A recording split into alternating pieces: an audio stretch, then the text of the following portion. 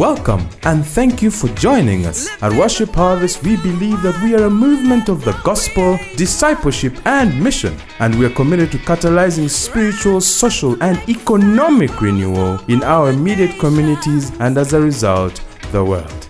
Here is this week's teaching.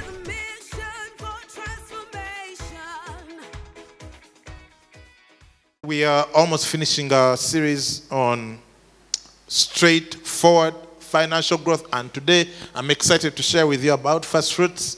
And these are the 5 things we've said. If you do these things, not think about them, not talk about them, but if you do them, you will become wealthy. And my assumption is that you tried broke and you didn't like it. So 1 is you acquire knowledge. 2, work hard and smart. 3, manage your money. 4, make wise investments. And 5, live generously. And we summarized it into 5 words, the same being believe, work, manage, invest, give. So those are the 5 things, and we spent a long time on this series, 3 months, right? We started in July, August, now September. We talked about the believe part, we talked about the work part, the manage, the invest, and now we are talking about giving. And so I'm here to share about first fruits. This is a very, very rarely taught topic in the church. It's also not very well understood, so we are going to make an effort to make sure that you have enough scriptural backing and enough understanding of it for you to be able to practice it, all right? So first fruits is when you choose to give a whole of a specific income. I'm talking about in modern parlance, yeah? Not back then it would be goats and stuff like that. Of a specific income in a specific season to God, in this case to your local church, as a sacrificial giving that seeks to honor God. That's the definition. Now I'm going to tell you a little story about my own story of first fruits. You heard Paul Kisache's story. Now, in 2013, I sat down with a man called Mike Rotalo, and he took me through the whole thing about first fruits. It was so good, one-on-one, right? Over breakfast, Javas. No, not Javas. Back then, yeah, didn't go to Javas. So, he explained BT, how it's so good, how it works. Hey, man, I was touched. Okay, I was touched. Some of you are threatening me with your stoic looks. Relax, this is church. We even have drinks at the end.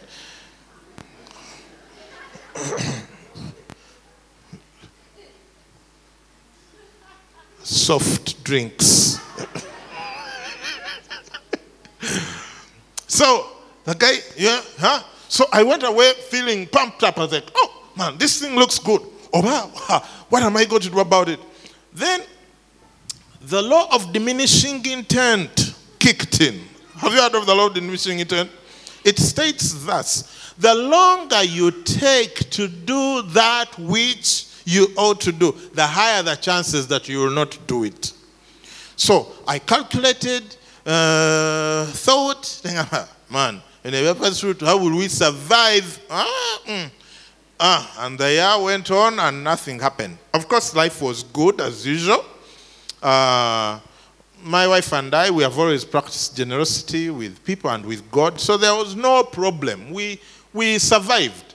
Only the problem is I checked at the end of the year, and our net worth had not shifted much.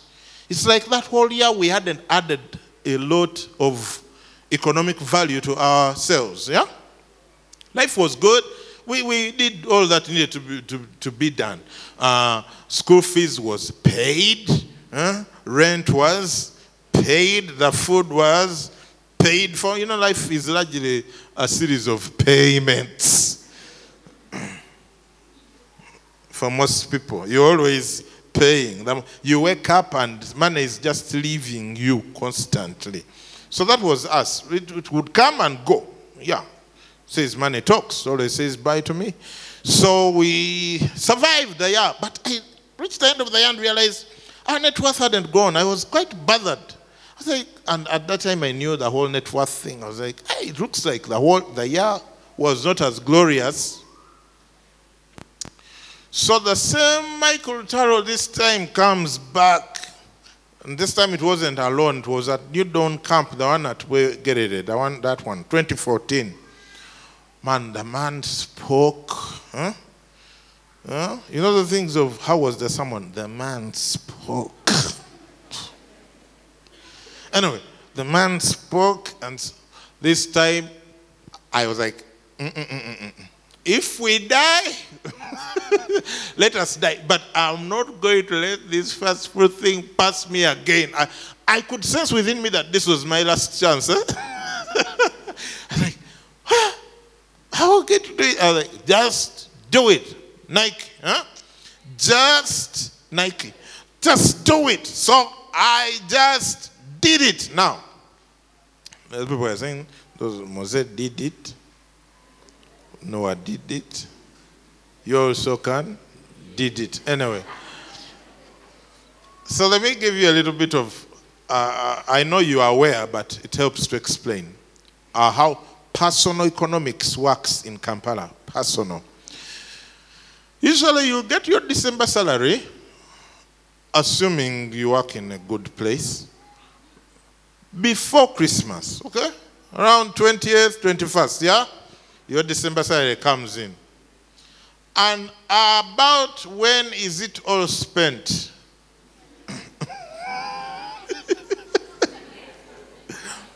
Much of it is spent by the 25th, and by 1st January, it's all gone. It's all gone. That's why they say January has 69 days. So by the time I show up at New Dawn Camp, and this guy is saying all these things, we have 69 days of January to face. And then, but I was like, this time, we are going to do it. Come and buy. Now, at that time, Ari and I think I was the only one gainfully employed. So we are depending on one salary. She was employed, but not gainfully. At home. Even homework is work. In fact, it's harder work than out of homework. So there are people who work at home. We need to celebrate them. Yeah. And all the husbands gave their wives an allowance. Amen. Anyway.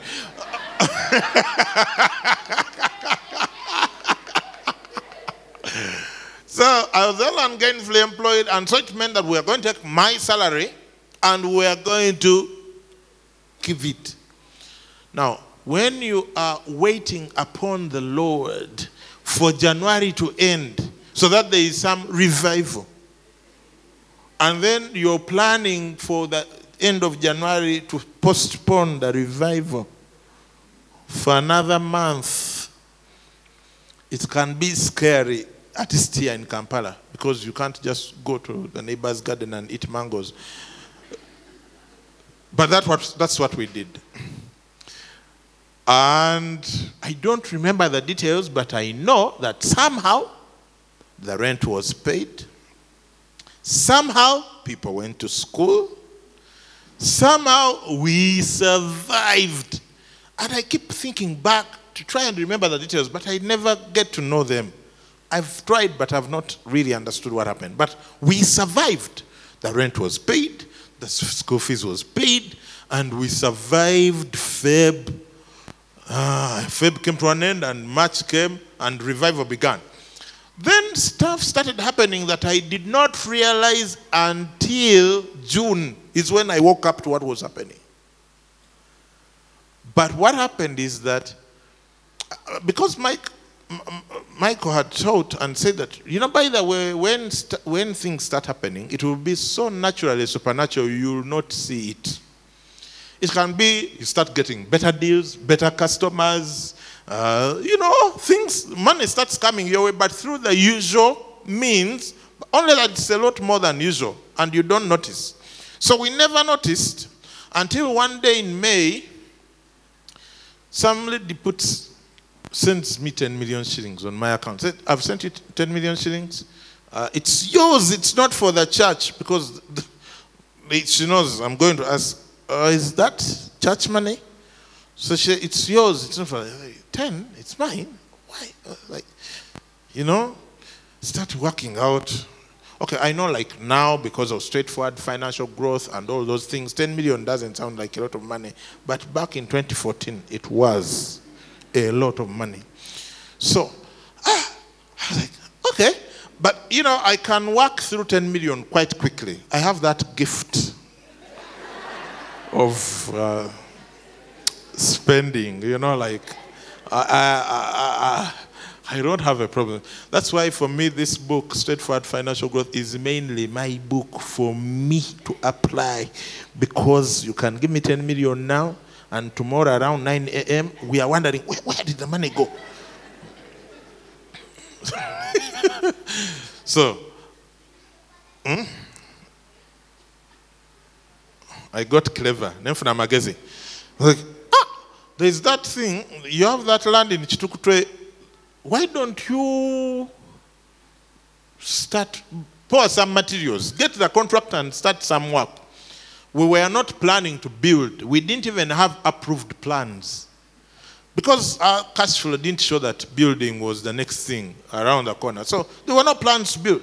I was like, okay, there's 10 million, you're going to wallow it, and then you'll ask yourselves where it went and you can't find it. So talk to this guy, take the materials. So spruced up the plans, went to Kira municipality, submitted them, got out, contract on site. July, we started building. So we start building. That's when it occurs to me that I think something extraordinary is happening. Why are all these people looking for me to give me money? Because I can tell you, people looked for me. Like real hunting you down. When they say, these things shall be added to you.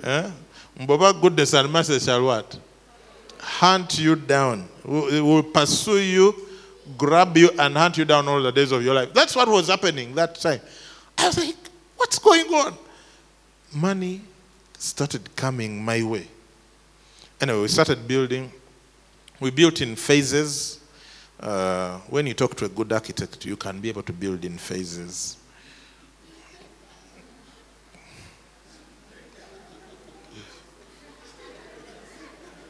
Anyway, the what? But by Feb 2015, only 7 months later, we were able to enter our house. We got in. Remember, Jan 2014, we have no plans of building. Even Feb, March, April. May is when the idea comes, because like you're going to blow this money. You start in July. In Feb, you're in the house. Look, if that's not a coincidence. Those kind of accidents no longer happen. They stopped, the good ones. Now, what happened is that between when the brain switched on and I started realizing that people are giving us money, and when we entered the house in Feb, in less than a year, people had given us more than 60 million shillings. Yeah, more than 60. Now, you may say, oh, okay. What was the performance of that particular income stream in the previous years?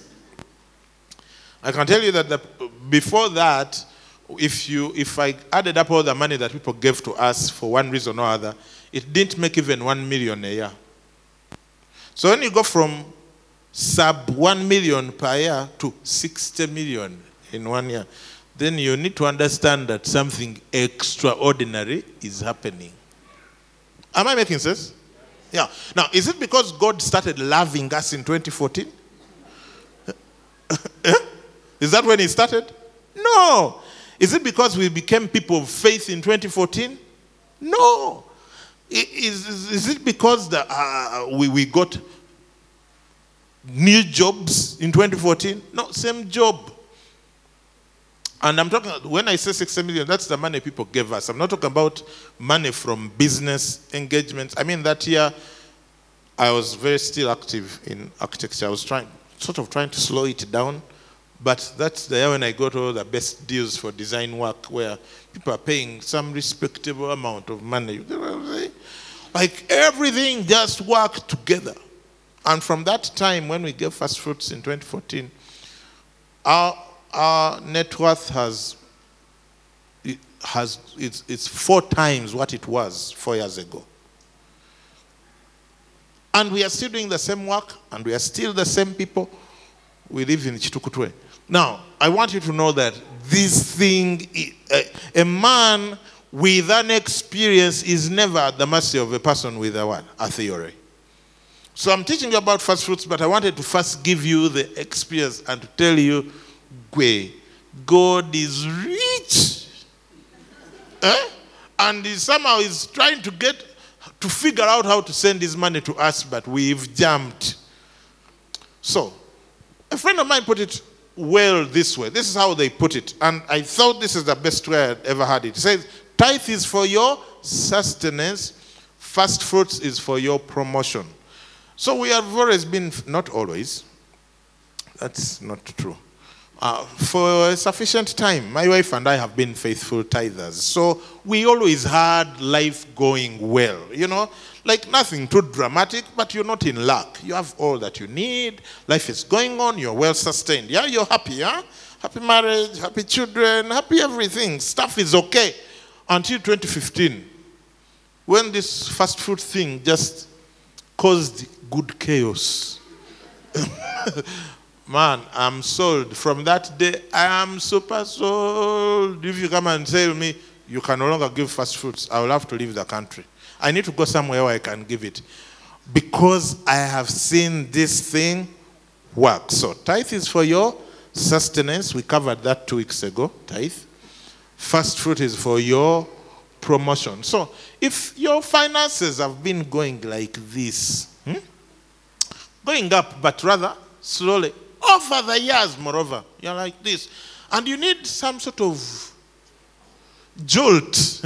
Like, maybe, you want to try this thing. Now, before I go into the text, I want to make the main point that I want to make today. Because when you teach about money in church, I've come to know this, that when it comes to money and church, as the pastor, I'm guilty until proven innocent the whole time. Because most people's idea of the church is that we want people's money. Now, I want to tell you that, first of all, we don't want your money. Okay? It's not today. That's not the point of this sermon. The point of this sermon is that how we handle money reveals the posture of our hearts towards God. It's not stuff that God is after. It's our hearts. Why? Because the Bible is very clear that where your treasure is, there your heart will be also. And because God is interested in your heart and in my heart, he sort of has to work his way past your treasure to get to your heart. Now, that's a deep truth. We need to rename this church Deep Truth Ministries International DTMI. Seriously, think about it. If Jesus said it, it's true. For God to get to your heart, he has to get past your shillings. He has to get past your treasure to get to your heart. It's where it is. And you are not alone. I'm in the picture as well. For God to constantly have Moses' heart, I must not allow money to rule over me. You see, money is a wonderful servant and a terrible master. And all of these things that God teaches, it's to teach us to rule over money and to use it for the things that he wants us to use it for. So, it's not stuff that God is after. It's your heart. Now, Proverbs 3:9-10 is very instructive. I'll start with it today. He says together, let's read this aloud together with some oomph. Honor the Lord with your possessions, and with the first fruits of all your increase. So your barns will be filled with plenty. Do you have some barns, anyone? Okay. That can be like your bank account. Okay. And your vats will overflow with new wine. You know, I know some locally are very funny. They always find a way of extricating themselves from the scripture. So your vats will overflow with new wine. But I'm a teetotaler.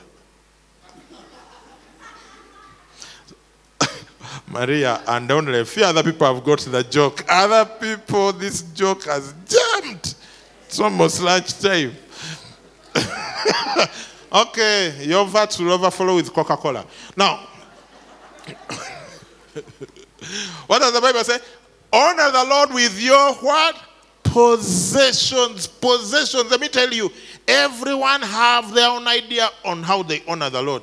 May I honor the Lord by singing in the worship team? May I honor the Lord by preaching? May I honor the Lord by being an usher? May I honor the Lord by going every Sunday? Yeah, I honor the Lord by going to worship Him. Let me tell you, all of that stuff is good. But God, who is the author of the scriptures, has specified how He is to be honored. And that's with what? With your possessions. So you can say, I'm already doing this, I'm doing that. And God is like, okay, thank you. Now, possessions. Possessions. Why? Because possessions can possess you until the Lord cannot have you. That's why God will not allow your possessions to possess you. So He says, you have to honor me with your possessions. Because of all the things in the world that could take your heart, it's really wealth that can easily take your heart from God. That's why He says, you have to honor the Lord with your possessions. Now let me give you a small clue. Not a clue. This is a completely different point, but related. For some of you, you've read this other verse. Honor your father and mother, that it may go well with you, and that you have a long life, and that you may go well with you. And you've been thinking, how do I do that? Here is a clue. If God, who needs nothing, who doesn't have a plot on earth, insists on being honored with possessions, how much more your parents? You can't honor your father and mother by WhatsApping them. Hi, Daddy. I just want to honor you. No. Probably it hasn't been working. Has it? No. So what do? Get some money, put it in an envelope, and go present it to your parents. And make that a consistent practice. And some of you are going to say, my dad has so much money, he doesn't need my money. No, it's not money that they are after. You see, when you give someone 10 million shillings, let's say it takes you 10 days to make 10 million shillings. Okay. 30 days. Because I said 10 days, there was unbelief in the room. Now let me extend it a little bit.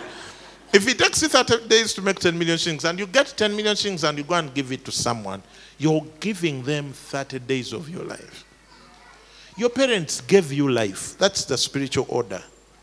And they're going to leave an inheritance for you. What your role is to honor them.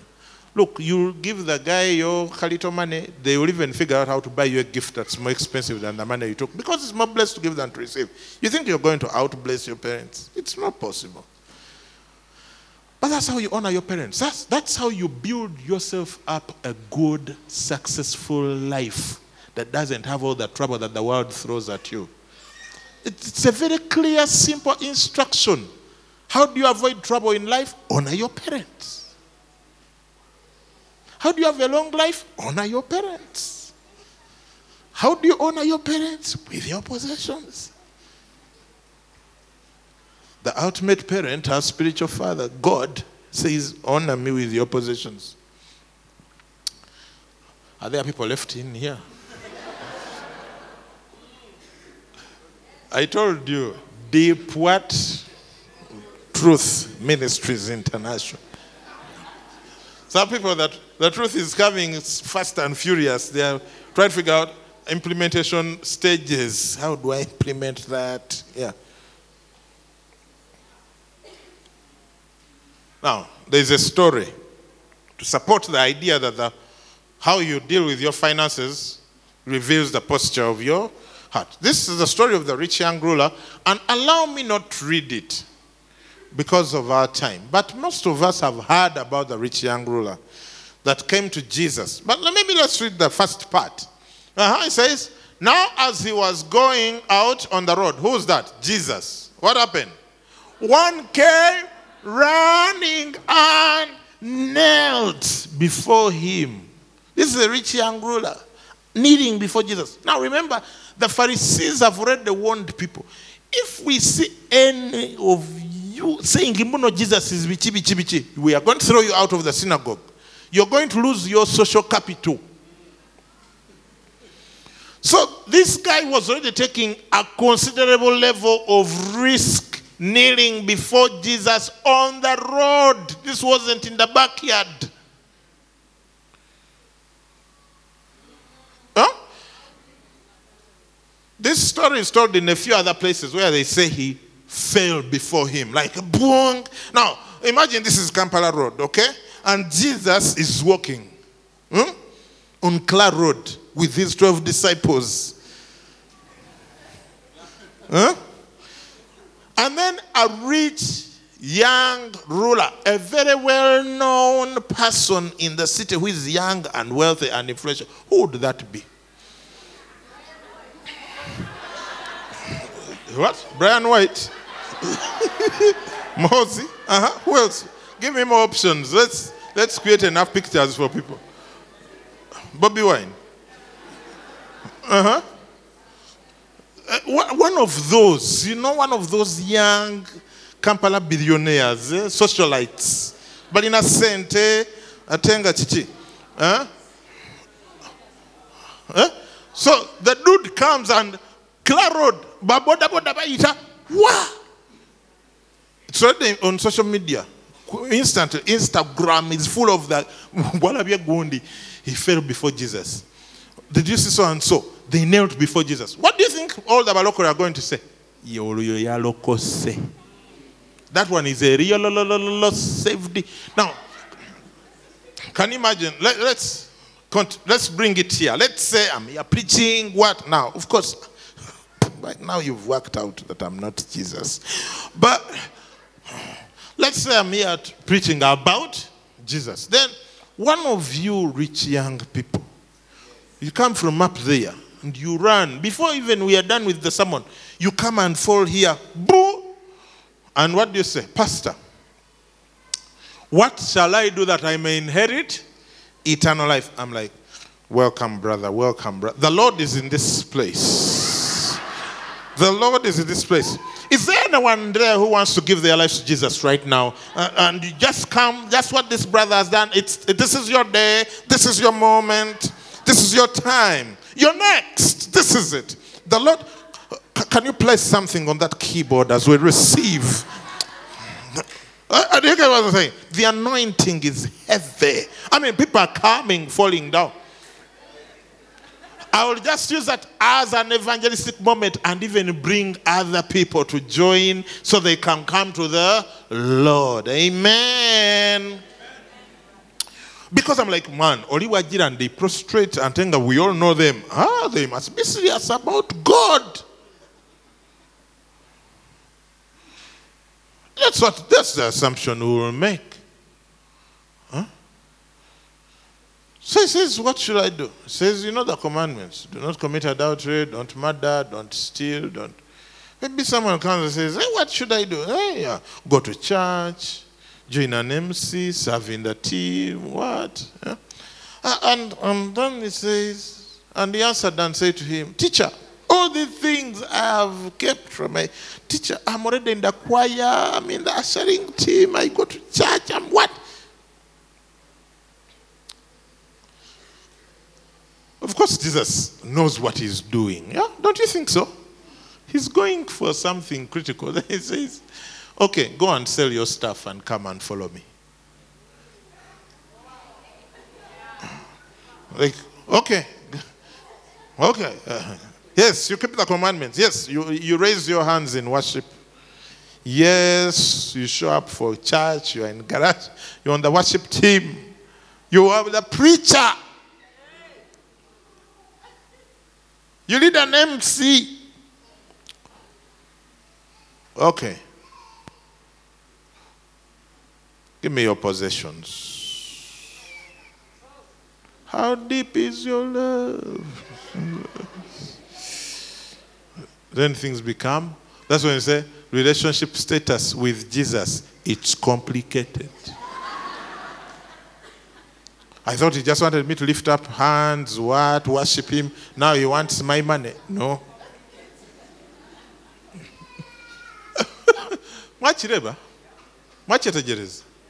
You have grabbed it. Jesus is seeing beyond all this posturing and kneeling and falling down before him, because he can see the heart. And it's like, he has only one proof mechanism for where the heart is. Possessions. Let me tell you, we can come here and I jump up and you'll be like, that brother is deep. I mean, if you're like a sister, and they have warned you that, Bambi, don't fall in love with undeep brothers. Hey! Like, I worship you. Tears flowing down. That brother is deep. When the brother comes and says, can we go out for sips and sicken? You think, okay, let me pray about it. You're going to be fooled into thinking that that person's heart is sold out to God. There's a very nice book called The Blessed Life by Robert Morris. You should all read it. He teaches very seriously about this stuff. And when a young man fell in love with his daughter and wanted to marry her, do you know what he checked for? His tithing record. That's the only guarantee he had to know whether this young man's heart is submitted to God and he was not going to become a problem to his daughter. He just checked for his tithing record. Because when a person is not submitted to God via finances, they are not submitted to God in anything else.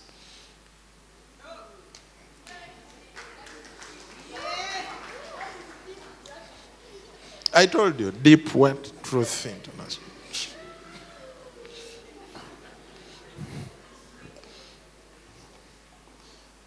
So Jesus saw through the guy's problem and nothing could happen. He let him go. Biblical examples, Cain and Abel.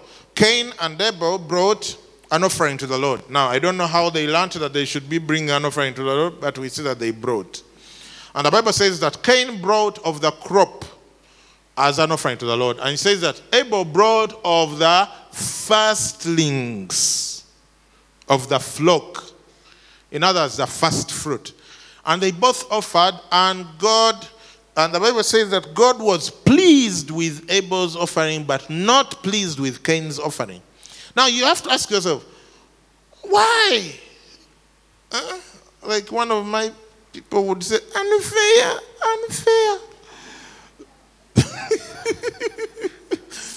Why? Where did these children learn from that they are supposed to offer first fruit? Like, how was Cain supposed to know that it was first fruit that was required and not just an offering? Yeah, how did you know that his offering had been rejected? Did he keep putting the fire and it refused to burn? Somehow he knew. And what did God tell him? God said to him, sin is at the door. Sin crouches at the door and is looking for you. And he said, but you should rule over it. You should what? Rule over it. And what did God say? God says, if you do well, will you not be accepted? In other words, you know what to do. You know what to do. Do the right thing. Abraham was told to offer Isaac. That was a type of first fruit because, man, this is the only son of promise. Okay, I had Ishmael, and that was like, manufactured strife. This was the son of promise, and God says, offer Isaac.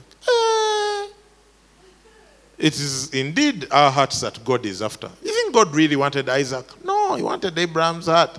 It's like, We are going to get it ready. You're going to become the father of all nations. You cannot be misrepresenting me. You and I need to be on the same level as far as our understanding of how this system works is concerned. And Abraham took Isaac all the way. And just before he sacrificed him, God says, okay, I know you are with me. Now let me bring my deal, the lamb that was slain, and that was what was sacrificed.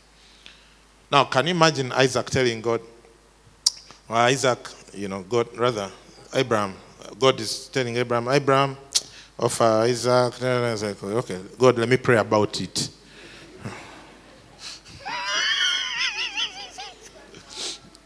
Yeah, some people have not got the pan. Like, God isn't telling you and then you want to pray about it. To which God now? Who are you going to pray about it to? So he's like, let me pray about it. He goes, consult Sarah. What then comes back to God? Knock, knock. Who's there? Abraham. Abraham who? Abraham.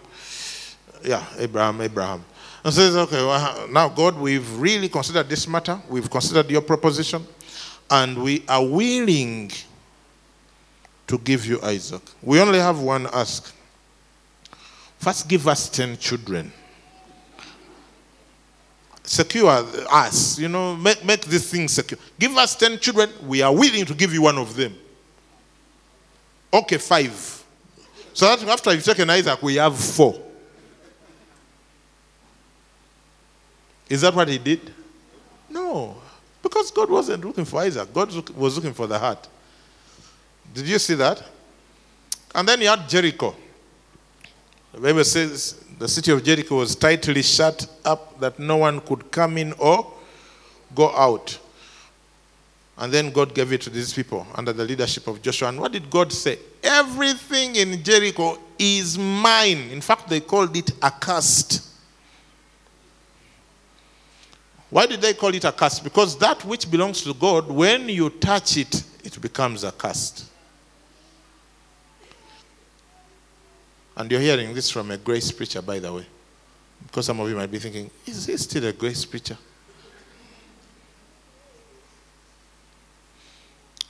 So he says, everything, is it because God wanted goats and cows and gold and silver? For what purpose? He says, don't touch, everything in Jericho is mine. All the silver, all the gold, every animal, what? All the people kill. Why? It was the first city. All these things, God is demonstrating a deeper truth which we are about to find out. And then, of course, Brother Achan thinks that he's going to be the exception. Like, God really has too much. Let me just keep a little under my tent. Things didn't end too well. Then Solomon's 1,000 offerings. Remember that? Solomon becomes king, and what is his first official action? He goes to Gibeon, and he offers 1,000 burnt offerings in one night. My God. Now, let's say they started at 8 p.m. until 6 a.m. That's like 10 hours, okay? 1,000, that's 100 per hour. That's more than 1 bull per minute. For those who have not done the math, the slave factor, like, what? Now, of course, they are not just cutting off the head and leaving the thing. Remove skin, remove the innards, and take to the fire. 1,000 in one night. Can you believe? Now, this is what happened in that story. God was there minding his business. I don't know what he does on a typical day. Maybe he's just having coffee or something. Jazzing with Jesus. Then when they're like, what's that? He says, Gabriel, check. Go down there and check. I'm sensing something. So Gabriel indeed comes, checks, and is like, now this part you will not find it in the Bible. I'm telling you, I'm describing to you Moses' expanded version, MEV. Because some of you might be scrambling through Chronicles saying, can I carry you up? MEV. Huh? Gabriel comes back and says, Huh? Adonai. They're like they have already slain 300.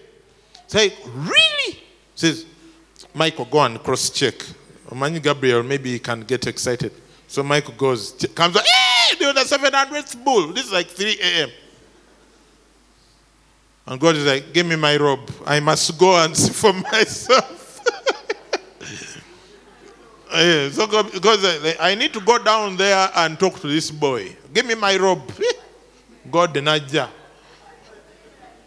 I don't know.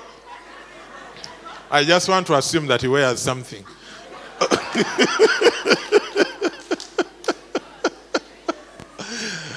So God comes and then God starts praying. Huh? Now for most of us, we spend our lives praying. There are people who pray, they wait on they pray, they present their petitions. There are others who pray. I'm telling you, I remember those campus days. Some guy was in MTR and said, God, come down here.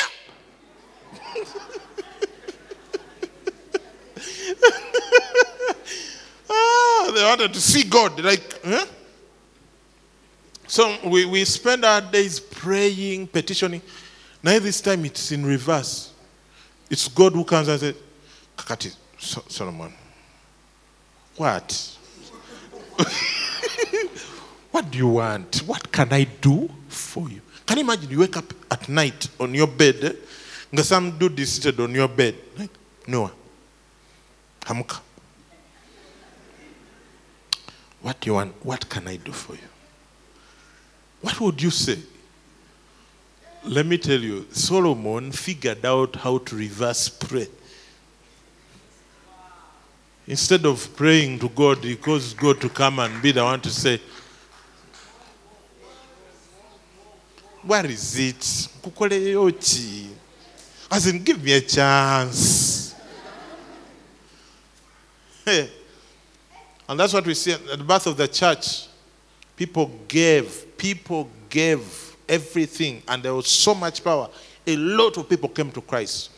You know, one thing I've noticed, that there's a correspondence between generosity and the power of God. There's this church, a lot of us know it.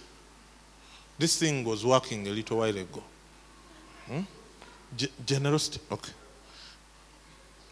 There's this church, Bethel Church. Many of us know Bethel Church. Here at Worship Harvest, a lot of people read those books of Bill Johnson, When Heaven Invades Earth, etc., etc. And this church, I think, it's the church with the biggest number of recorded miracles that I know of. These guys walk in the supernatural constantly. Like, it's not a problem. I remember going for a conference, and then the guy stood up and said, not this one, one of his proteges.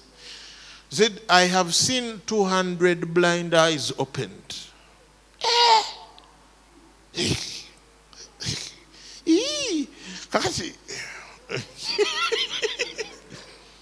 Then he talked about the number of deaf ears and all of that.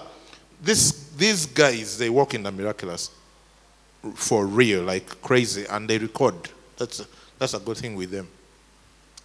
But one of the things that they don't tell you about Bethel is the levels of generosity. So one of our leaders, Lynette, went there for a conference, the prophetic conference, and that weekend of the conference is Bill Johnson had just released a new book. And then that weekend, because they have services in 2 campuses, Saturday evening, Sunday morning, Sunday evening. Everyone who attended church that day got a free copy of the book. It's not a small church, eh?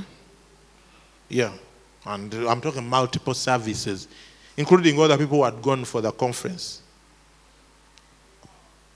Yeah, like, yeah, I know some of you are like, Lord, may it happen at Worship Harvest with a straightforward financial growth book.